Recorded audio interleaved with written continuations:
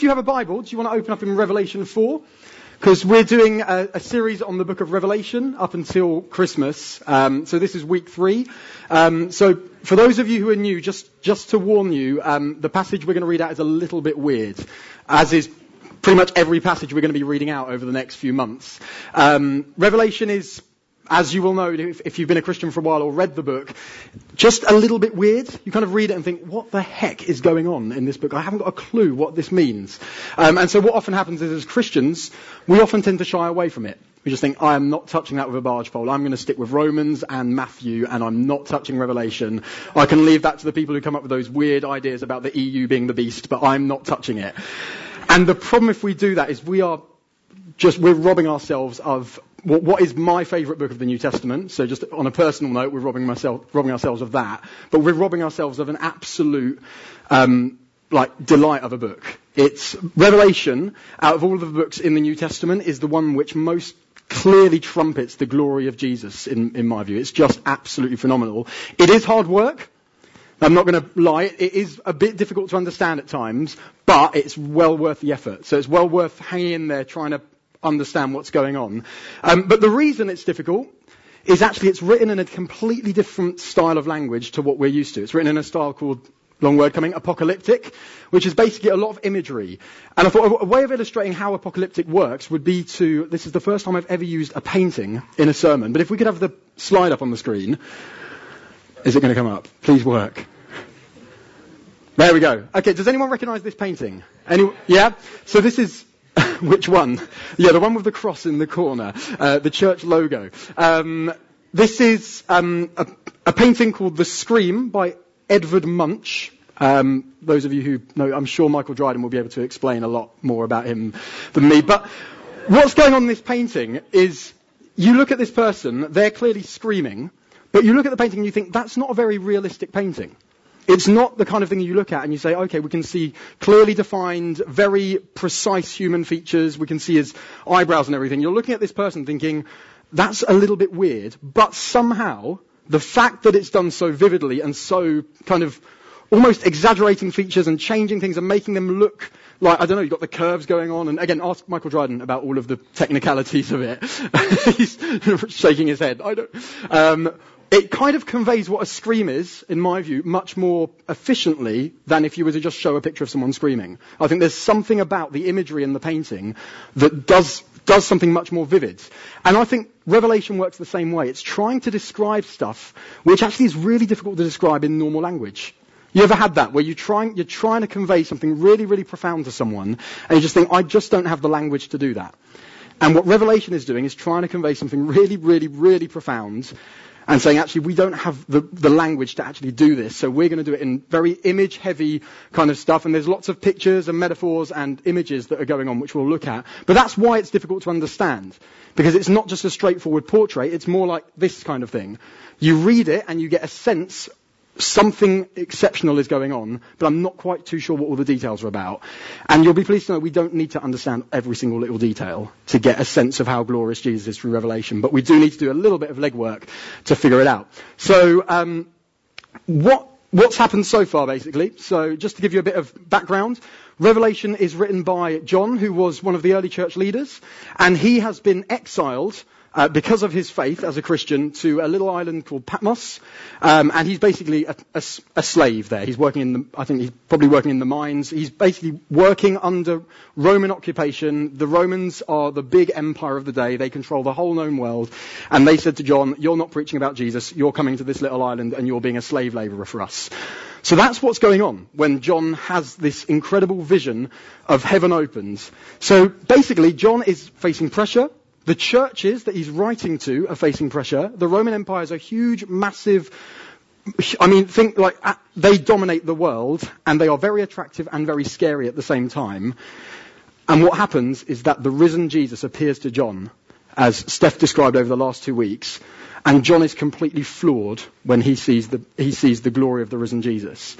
And Jesus, after John has been floored, goes up to him, puts his hand on his shoulder, and says, don't fear. I'm the first and the last and the living one. I was dead, but now I'm alive, and I have the keys of death and of Hades. If you meet someone who says, I basically control death now, a Roman Empire doesn't look as impressive suddenly. As far as the Romans were concerned, Caesar had the power of life or death. He could order anyone to be killed at any point. But Jesus says, you know what? Caesar could kill you. I have the power over death itself. That puts things in perspective a little bit when you meet that kind of a person. And so that Revelation isn't something written in a vacuum. It's not some kind of abstract textbook about here are the very specific blueprints of what's going to happen in the future, and it's going to basically be describing stuff like Russia having a coalition with some other country and things like that going on. That's not what's going on. It's being written to a group of churches that are facing pressure and need to see that Jesus has conquered and that actually history is heading somewhere. And that's what Revelation does, which means it's actually really relevant to us as well. Because just as a lot of actually the contributions that were coming today is that people face storms, people face pressure, whether that's here in the UK facing the storms and the pressure of Western secularism or busy jobs or just stuff that doesn't seem to go away, or whether that's Christians in Iraq seemingly, it seems, maybe facing death for the gospel. Revelation is needed. We need to preach from this book. We need to, in a sense, take it back as the church because it's been neglected for so long. But it gives you a vision of Jesus and a vision of God, which just, I think, well, hopefully will blow your mind, because it does blow mine. So what happens? So Jesus appears to John, and then, so that's in chapter 1, and then in chapters 2 and 3, we're not actually going to preach on chapters 2 and 3 because we did a sermon series 4 or 5 years ago. It's a bunch of letters to 7 churches where the risen Jesus is basically saying, here are some great things about you, here are some things you might want to work on, here are some things I'm really not liking.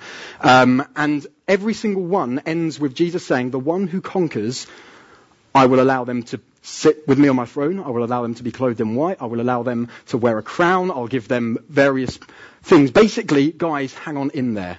Is what that kind of boil down all of the letters, hang on in there, keep following Jesus is what's going on. Again, remember, it's not abstract, it's real.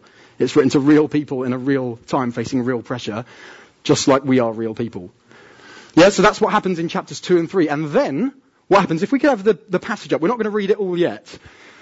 Then chapter 4 starts, and this is where you get, so chapter 1's kind of comprehensible, it's lots of weird language, but you think, okay, he's having a vision of Jesus, and then you get letters, and we like letters because most of the New Testament is letters, so we get used to reading letters, and then you get chapter 4 to chapter 22, and at that point, that's where we think, okay, I'm not touching that, because this is where the real kind of vision side of stuff happens. And what happens is, John hears this voice. He says, after this I looked, and behold, a door standing open in heaven. And the first voice, that's the voice of Jesus, which I had heard speaking to me like a trumpet, said, come up here, and I will show you what must take place after this. So basically, that's the introduction to the vision. Jesus says, come up, I'm going to open heaven, and I want to show you what's going to take place after this. And so the question is, how do we read Revelation? How are you supposed to open it up and read it and apply it to our lives? Now, a lot of people think of Revelation and they have the picture of some kind of fortune teller looking into the future and finding out little clues about what's exactly going to happen all the way up to the end. And so what they do is they read Revelation trying to find an exact blueprint of every single step up until the return of Jesus. And what always tends to happen is people tend to read events of their own day into it. So if you'd been around in the 15th or 16th century, the Antichrist would most likely have been seen as the Pope by the Reformed Church. However, if you live around now, it would be someone completely different. And the problem with reading it like that is that John is writing to churches in the first century who are facing pressure. And it doesn't really help them that much to know that in the 15th century, someone's going to come along called the Pope. What does help them, though, is to know that God is in utter and absolute control over history. And that's what Revelation does. Revelation is it's not like looking into the future. It's a bit more like, everyone here must have seen The Matrix. Yes, okay, good. In The Matrix, there's a moment, okay, just backstory, The Matrix, basically, the general idea is we're all being controlled by robots, reality is not reality, and we're just dreaming. And what happens is some people have managed to escape this so-called reality, and they come and see a guy called Neo, and they say, well, we've got 2 pills here, there's a blue pill and a red pill. If you take the blue pill, you just continue dreaming like the rest of everyone else, and you would never have known that we'd even met you. If you take the red pill, you get taken out of this reality and you get to see the real reality. That's what Revelation does. Revelation says, you've got reality going on. what I'm going to do is I'm going to show you heaven's perspective on stuff. So in other words, the real point of view. What's really going on behind the scenes. It's like stripping back the curtain.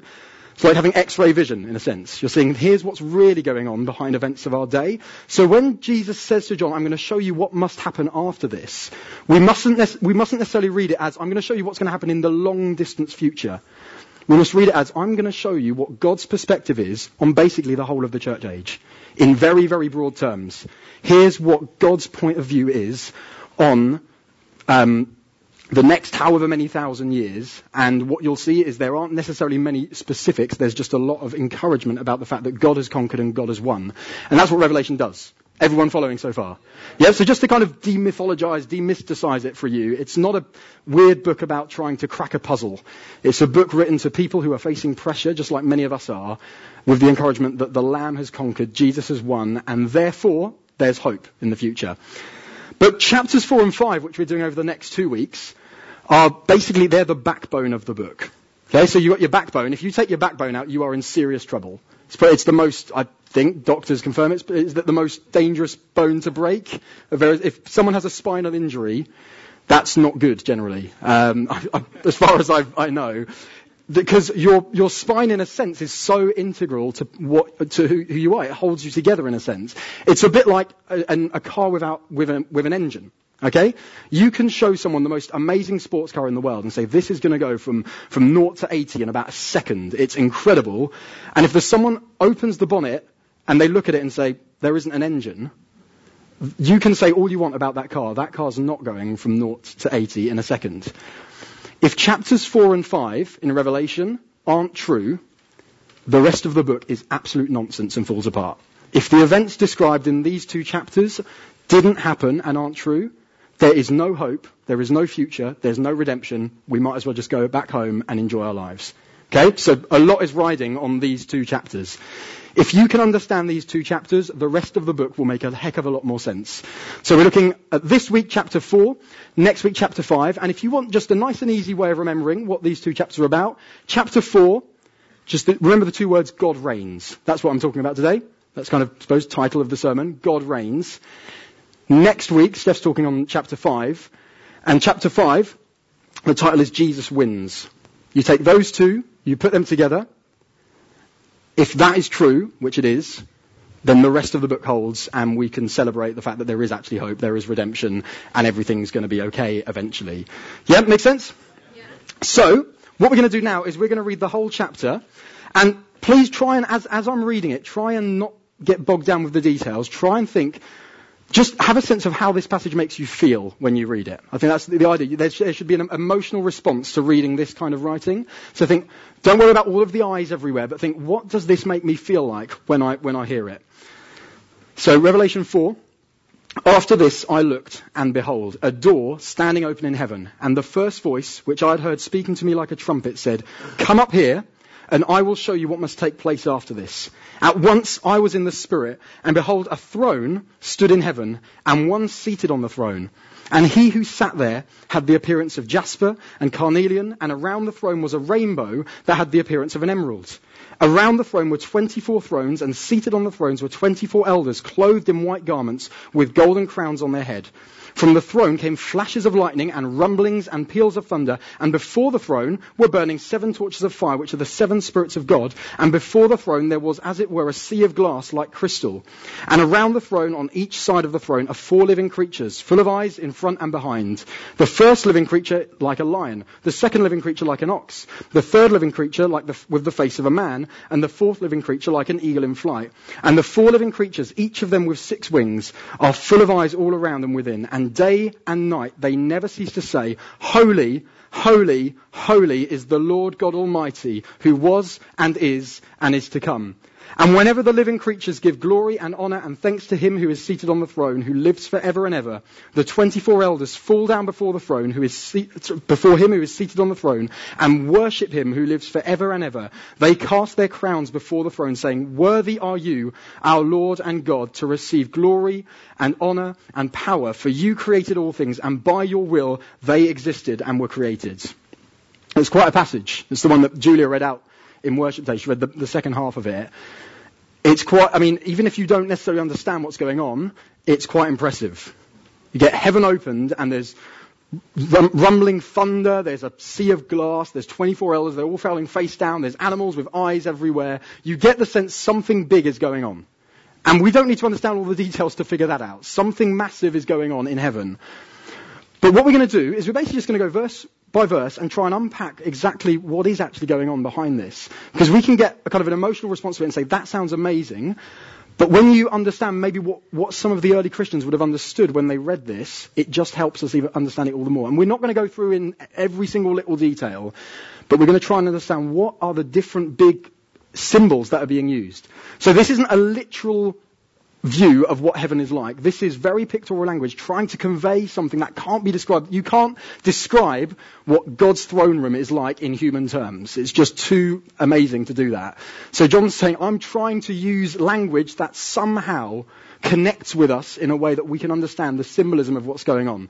And so that's what we're going to do. So, first I'll start with a question, get you guys involved a bit. What is the first thing that John sees when he sees heaven open? After he goes through the door into heaven, what's the first thing he sees? A throne. Okay, now if you were John and you had seen a vision with beasts and elders and thunder and lightning and a massive sea of glass and lots of stuff going on, I think the last thing I'd have mentioned would be the throne. I'd be thinking, wait a minute, look at all those animals and look at that beast, we're flipping out, what are the eyes about? This is just immense. Oh, and look, there's a throne in the middle. But actually John, first thing he sees is a chair. He says, I am going to point out that right at the center of this vision, there is someone who is seated on a throne, which clearly is God. Now, why is it that people will sit down? Okay, so God is seated on his throne. He doesn't go into detail in describing God, because again, you just really can't. It's like, okay, well, he had the appearance of jasper and emerald, and I'm not quite too sure how to describe him. But God is sitting on a throne in the middle of heaven. Now, people sit on chairs for various reasons. Some people will sit down because they're absolutely exhausted. They'll just get to the end of the day and they're just absolutely shattered. And they say, I'm just going to sit down. I need to relax. Or you might have, you might have seen one of Frank Mayfield's videos on Facebook and try and done the workout that he's suggested. And you get to the end and you think, that's it. I need to rest. And that is clearly not why God is sitting down. Another reason you might sit down is you might just not be actually capable of getting up and walking. So you might think, actually, I'd love to get up and walk around, but I can't. Which, again, clearly is not what is happening here. What's happening here is a bit more like, anyone watch The Apprentice? I don't really watch it. I've seen enough of it to know basically what goes on in the show. But Lord Alan Sugar in that show is very rarely seen standing up and walking around. He's mostly seen sitting on a big leather chair in a boardroom. Now, the reason isn't that he's had a hard workout and is tired, or that he can't walk. The reason is he doesn't need to stand up. Everything he does, he can just sit on the chair and say, you're fired. He doesn't have to get up, take the person and frog march them out. He just has to say, you're fired, and that's enough. And that's why God is sitting down. God could get up. God can get up, but he doesn't need to. He's just sitting there, calm, cool, collected, completely sovereign. I heard this illustrated really well once by saying, imagine you had God's to-do list. Imagine you had to listen to every Christian's prayer in the world, to answer prayers, to save people, and to, oh my goodness, loads of people are running riot. What do I do? If you had God's to-do list, you would not be sitting down. You'd be running around frantically, panicking, trying to figure out what's going on. You don't see God doing that. You see God sitting down, just calmly. He rules. He's completely supreme. He's in control. That's the main point of this chapter. If you get that, you've basically got the general idea of the chapter. God is seated on the throne, and he reigns, and he's completely sovereign. Bring it back into real terms. If what you see in reality is Caesar sitting on a throne, and a huge Roman Empire that is it seems very capable of just snuffing the church out just like that if they wanted to.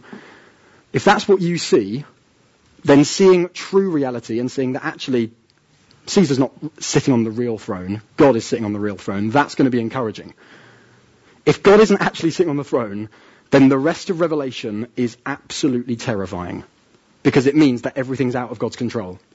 But actually the whole point of Revelation is, as terrifying as a lot of the events that happen in it is, God's in complete and utter control of them. God is seated on the throne. It's not It's not abstract. It's not some kind of theological treatise. It's God speaking to real people saying, I'm in control.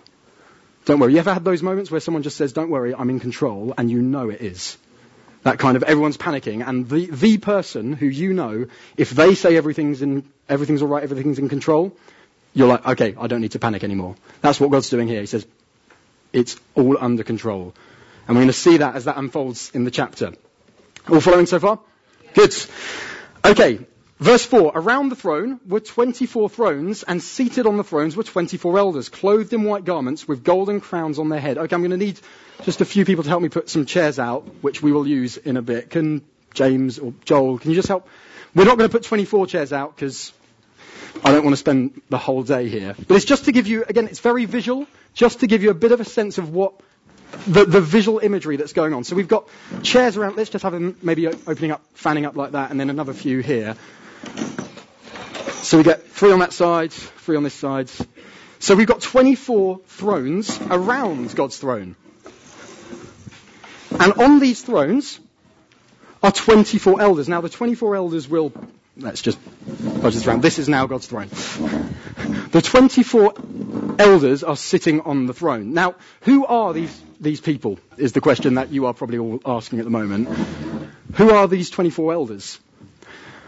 Well, if you were listening to a hint I gave earlier, you might be able to answer this question. Who are the only 2 kinds of people in Revelation, do you think, who are clothed in white? Anyone want to suggest? Sorry? Priests and angels? There are actually no angels that are described as clothed in white. I did a word search just to double check. There's an angel that's clothed with the sun at one point. None of the angels are said to be clothed in white. Jesus is clothed in white, and the saints. And in the letters to the churches, to one of the churches, Jesus says, the one who conquers, I will grant him to be clothed in white. And in another of the letters he says, the one who conquers, I will give him the crown of life. These guys, whether they are kind of angelic representations of it or just imagery, represent God's people. And where are they sitting? Around the throne. Okay, now, when we get further on in the passage, just how ludicrous that idea will become clear. Because we will have pretty crazy animals yelling out, holy, holy, holy is the Lord of hosts, and drawing on imagery in the Bible, which reminds us that God is unapproachable. But John says God's people are around his throne. And again, if you were describing the vision, and you've said there's a throne, God's seated on the throne, and you could see thunder and lightning and noises coming out of the throne, the next thing I would describe would be the thunder and the lightning. But John says, you know what, the thunder and the lightning can wait. God's people are in his presence. That's significant enough for John to wait until he describes all of these amazing graphic things. He says, the most important thing I saw after the fact that God was seated on the throne is that his people, his redeemed people, were sitting around him, clothed in white, completely pure. It's the idea with white. It's the colour of purity. That's why a bride walks down the aisle clothed in white. It's a representation of Christ and the church. And Jesus says, the one who conquers, I will allow him to be clothed in white. God's people. We are, Paul says we're seated in the heavenly places. And I think John gets a glimpse here of what it is for God's people to be sitting around his throne. That verse that Rich opened up with from Hebrews 10, we have confidence to enter the holy places. You didn't have confidence to enter the holy places in the Old Testament when there was the Day of Atonement and the high priest would come in backwards, put some smoke in the Holy of Holies so that he'd cover God's presence and then go in and sprinkle a load of blood to atone for the sins of the people. He did not go in boldly, but actually we get to come into God's presence boldly because of what Jesus has done. And John gets a glimpse of that. And it's just mind-blowing. Then verse 5 and 6, and from the throne, here we go, now we get the lightning and the thunder. From the throne came flashes of lightning and rumblings and peals of thunder, and before the throne were burning 7 torches of fire, which are the 7 spirits of God. And before the throne there was as it were a sea of glass, like crystal. Has anyone ever been right in the middle of a thunderstorm? You know where there isn't actually a delay between the lightning and the thunder going off? Has anyone ever had that? It is simultaneously scary and very attractive. We were on holiday once if you go on holiday in the summer in the south of France, you will hit a storm at some point. can't remember one year where we went camping in the south of France and there wasn't some massive storm that hit at some point. But it's impressive, because you get to a point sometimes where you look up and you think, there isn't any darkness. It's like someone's just turned the light on. That's how regular the lightning is. That's how regular the thunder is. And you can't hear a thing. In fact, there was one year where there was a storm just overhead. And we had to move the caravan in the middle of the night because there was a tree behind our caravan that had started falling over. So maybe we'll just move the car. There's a weightiness to God's presence. You've got thunder and lightning and noises coming from the throne. It's just, there is something impressively weighty and big and scary about God. I use the word correctly, scary. He's terrifying. But at the same time, you don't want to run away. It's like that thunderstorm experience where you think, this is terrifying, but it's captivating at the same time. What John's getting at is there is a weighty presence here. That's what the word glory means in Hebrew in the Old Testament. It means weight. It means heaviness. It's like, those scenes from Jurassic Park, for example, where you've got the T-Rex coming, and the first sign is you've got the water shaking. Remember those scenes? It's just got the water shakes, and immediately you think something heavy is around. That's what John sees. God's sitting on the throne, and it's like there's electricity emanating from it. God is weighty, he's heavy, he's terrifying, but his people are sitting around him. The thunders and the lightning's not putting them off. They are probably sitting there thinking, this is absolutely terrifying, but I don't want to run away from this person because he is so captivatingly beautiful. But in the middle of that, John says, I saw a sea like glass. Now, if you're in the middle of a storm, what kind of a sea do you expect to see?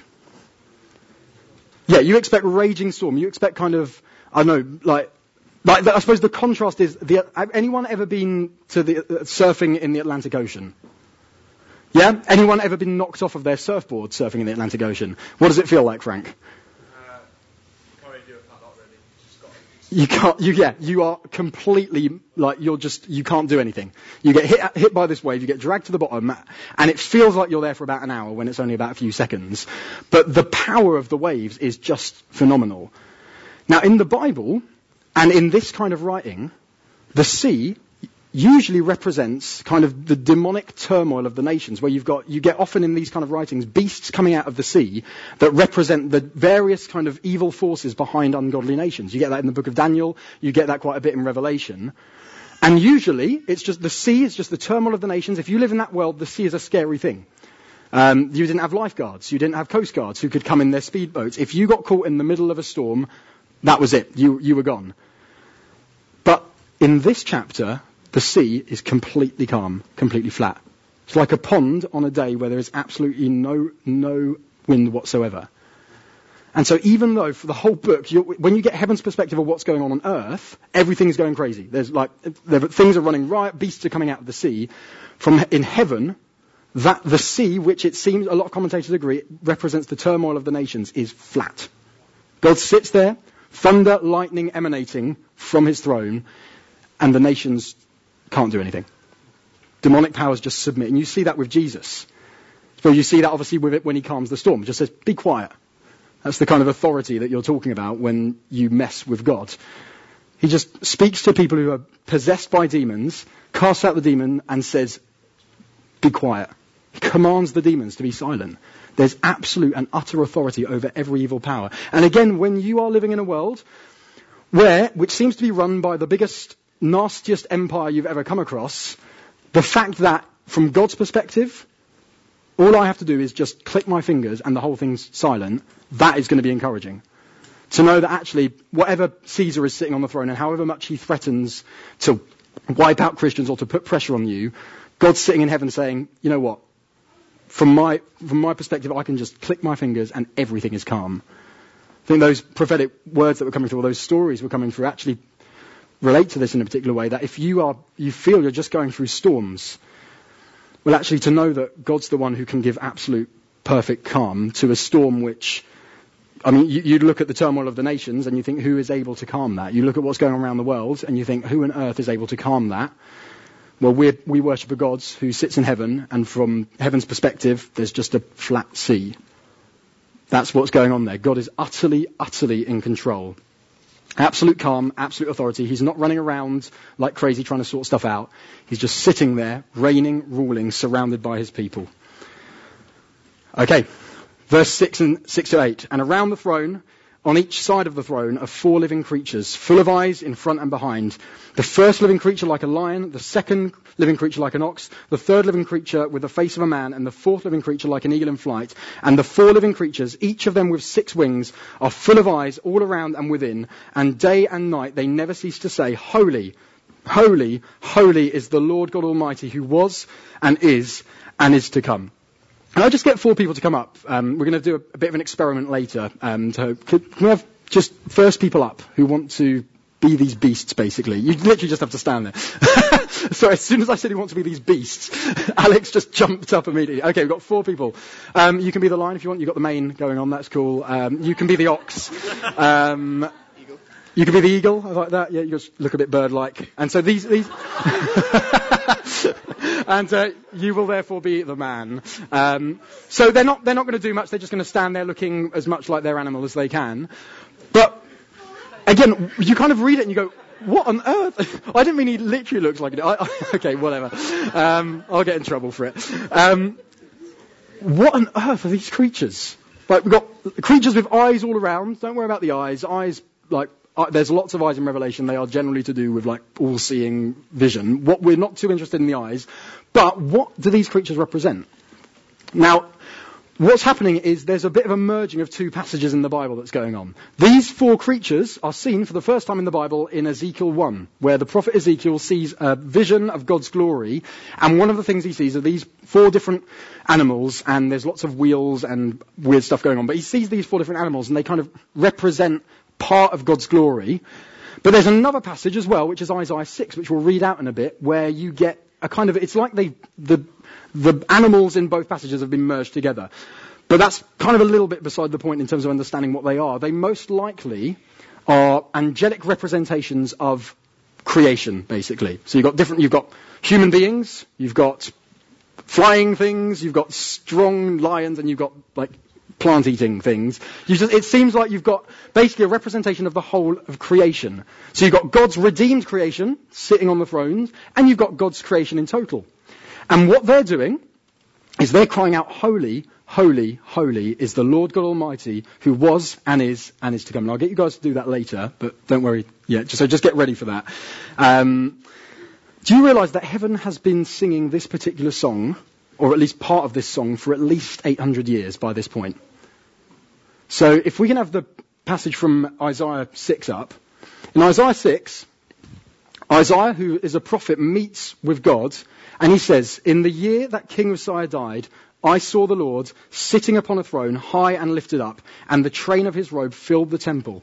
Above him stood the seraphim. Each had 6 wings. With 2 he covered his face, with 2 he covered his feet, and with 2 he flew. And one called to the other and said, Holy, holy, holy is Yahweh of hosts. The whole earth is full of his glory. And the foundations of the thresholds shook at the voice of him who called, and the house was filled with smoke. And I said, Woe is me, for I am lost, for I am a man of unclean lips, and I dwell in the midst of a people of unclean lips, for my eyes have seen the King, Yahweh of hosts. Heaven has at this point in history, so when Revelation's written, been singing this song for at least 800 years, and I think probably been singing this song ever since angels were created. Because they see something so powerful and so massive when they look at God that they can't stop but singing. I mean, just imagine if Sammy was to come up after this and then strike a chord and say, okay, we're going to sing, and we start singing Holy, Holy, Holy, and then 10 minutes in, some of us start thinking, this has been going on a little bit now. Are we going to sing another song? And Sammy keeps going. And then one of the elders comes up and above all of the noise that Sammy's making says, we're going to officially finish there. There's tea and coffee outside, but you can stay here if you want. And then when the guys come in to close the hall down, Sammy is still singing Holy, Holy, Holy. And when we come back next Sunday, he's still there, and he's not even in the band next Sunday. He's still singing Holy, Holy, Holy. And we come back in 800 years' time, and somehow he is still singing Holy, Holy, Holy. You just think that's just ludicrous. But John's saying, no, of course it's not ludicrous. When you actually see what God is like, singing the same thing over and over again is not ludicrous at all. It's the normal thing. It's just like a husband and wife. If the husband or the wife say to each other, I love you, it's very unlikely that the other person's going to say, well, you said that yesterday. I know that. Don't tell me again. That's not going to happen, because actually there's something where they see the other person, they think, I want to tell them I love them again, and I want to keep on doing that. And you get that to the power a billion here, where angels are in front of God, and they sing holy, which means completely separate, other. They're basically saying God is other. He's separate. He's different. And these angels in Isaiah 6, when one of them speaks, it says, the foundations of the threshold, the temple, shook at the voice of him who called. Imagine a being that when it shouts can make the foundations of the temple shake. And they're flying around covering their eyes. I can't look. I'm not going to look at God because he is so holy. I'm sure if I looked, my eyes would just burn out. And that is what heaven has been singing for hundreds and hundreds and thousands of years, because they're met with the presence of someone who is so separate, so different, so other, that they say, oh, we can't sing anything else. We've got to sing holy, holy, holy. But actually, there is another song that heaven sings, which we'll look at next week, which as far as I know is the first time in the Bible it says heaven sings a new song. So just look forward to that. But they have been singing that chorus for hundreds and hundreds of years. But remember, throughout all this time, where are the elders sat? That was terrible. Where are the elders? They're sat around God's throne. And as far as we can see, they're not covering their eyes. Which are like, so these massive angels in Isaiah are covering their eyes. The elders are sat around the throne. And we'll see they worship later. But John's not describing them as covering their eyes. They're sat in God's presence and they're welcome. It's absolutely mind-blowing that a creature who can make a building shake by shouting has to cover its eyes and say, I can't look. In fact, Isaiah says, I'm going to die. I've seen him. That's the kind of reaction he has to seeing God. And that in Revelation, you get elders sitting on a throne with crowns on their head on thrones, reigning with God. It's kind of mind-boggling how that even works. Who was and is to come. They're saying, holy, holy, holy is the Lord God Almighty, who was and is to come. You can't actually say that about anyone or anything but God, if you think about it. So Dan Hayter, who is, I am, who was, well, for a few years, for 26 years, but there was a point where I wasn't. And so you could argue, okay, well, I'm going to keep on living forever and into the future, okay, but there was a point where I didn't exist. People used to say the universe has existed forever and will always exist. Until we found out in the last 100 years or so that, no, there was a beginning to the universe. So you can't say the universe who was and is to come. You have to say the universe who was at a particular point in history and at some point in the future will actually be wrapped up and changed. You can't say who was and is to come definitively of anyone apart from God. But there was no point in history where God didn't exist, and there will be no point in the future where he doesn't exist. And in fact, that line, who is to come, is even more profound than just him existing in the future, because what it's saying is the living creatures are saying, who was and is to come in a very real sense. He's going to come back, and he's going to judge all of the nations, and he's going to put all wrongs right. All injustice will be sorted. Everything that has ever been done wrong will be put right when the judge comes to judge the earth. In the Old Testament, judgment was something to be joyful about. I think we need to adjust our thinking on judgment a bit. It's terrifying, because if you're on the wrong side of God, it's absolutely terrifying. But the Psalms sing of the rivers clapping their hands, however that happens, because God comes to judge the nations with equity. God's coming to put all wrongs right one day. And Jesus is saying, John, I know you're suffering. I know you're facing pressure. He's the one who is to come. He's going to come back, and he's going to put all wrongs right. And now, the last bit, verses 9 to 11. And whenever the living creatures give glory and honour and thanks to him who is seated on the throne, who lives forever and ever, the 24 elders fall down before him who is seated on the throne and worship him who lives forever and ever. They cast their crowns down before the throne, saying, Worthy are you, our Lord and God, to receive glory and honour and power. For you created all things, and by your will they existed and were created. When the elders hear these animals singing, their response to it is to look at the crown on their head and think, I don't deserve this. And they fall down in front of the throne and chuck the crown in front and say, I don't deserve this. You are worthy of it. You're worthy to wear a crown. I don't deserve to have this crown on my head.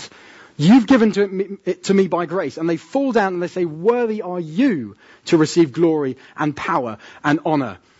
They say, that's how grace works. You suddenly come face to face with God and you think, oh, I thought I deserved it. I don't. I clearly do not deserve this, because I'm now standing in the presence of someone who is worthy of all glory and all honor, and I've got a crown on my head, and I feel very, you know, when you turn up slightly overdressed somewhere, and you think, no, I should not be wearing my tuxedo at this point. It's not appropriate for my social standing. That's the kind of reaction the elders are getting. They're saying, I shouldn't have this on my head. And they continue, they're throwing their crowns down before his feet, and I'm sure that Jesus is then putting it back on their head and saying, no, you can keep the crown on their head. And they say, no, I must throw it down before you. I don't deserve this. And what I'd like to do now is a bit of an exercise which try not to make light of it too much. It's just to, hopefully, for you guys to see the massiveness of what's going on and the kind of continuousness. I need 6 volunteers who want to be elders who are very happy to do a little bit of falling over and getting back up on chairs. Have we got 6 people who are happy to just sit on these, and from time to time we'll have to get off, or I'll have to pick on people? Yep, okay, actual elders. That will. And another one. Cool. Okay, so in a sense this will probably seem like a bit of a fun exercise, but think, here's what's going on. We need 2 more. There we go. Get all 4 of them up. So, what's going on is, whenever the living creatures give glory and honor and thanks to him who's seated on the throne. Okay, when do the living creatures give glory and honor to him who's seated on the throne? When do they do that? Day and night. Okay, so they are continually saying, holy, holy, holy is the Lord God Almighty. Whenever they do that, the elders fall down, cast their crowns, and say, worthy are you, our Lord and God, to receive glory and honor and power, for you created all things, and by your will they existed and were created. If we could have that up, because you are not going to be able to remember it that easily. What I'd like to, for you to see, and imagine this multiplied by 4 with these guys here, and with thunder and lightning and a sea of glass, and these guys with eyes everywhere flying around. And what we're going to do is, as soon as these guys start, these guys are going to continually say, holy, holy, holy is the Lord God Almighty, who was and is to come. Every time these guys say that, you guys need to fall down off your throne, cast your crowns, and say that. And we're just going to leave that to go for a minute or so, just so, I know it sounds a little bit amusing, but I want you to see the sense of ridiculousness. And imagine, this has been going on for hundreds and hundreds of years. And John's trying to convey that. So are we happy to do that? Yeah? Okay, so you guys can go ahead. So holy, holy, and at this point the elders all fall down and they start yelling that.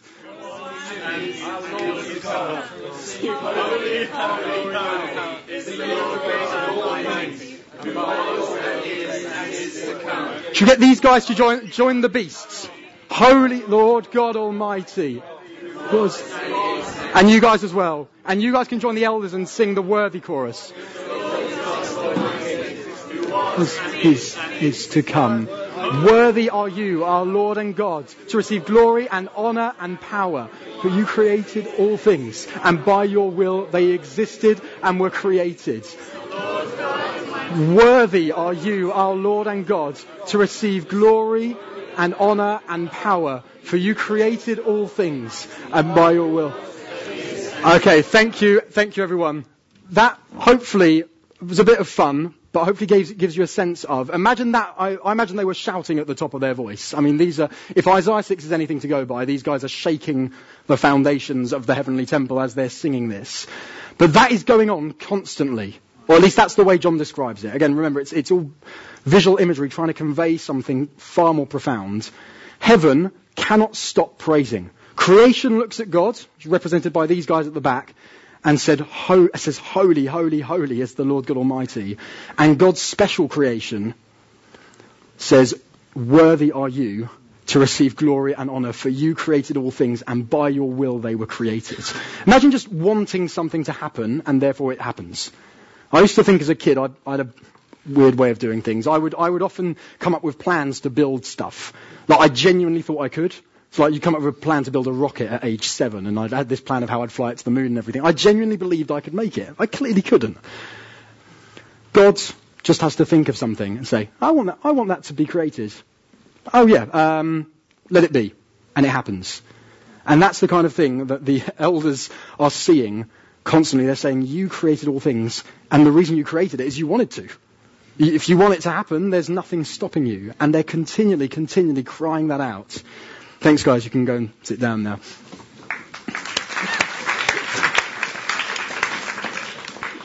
Okay, so hopefully we've got a sense of the organised chaos that's going on in heaven.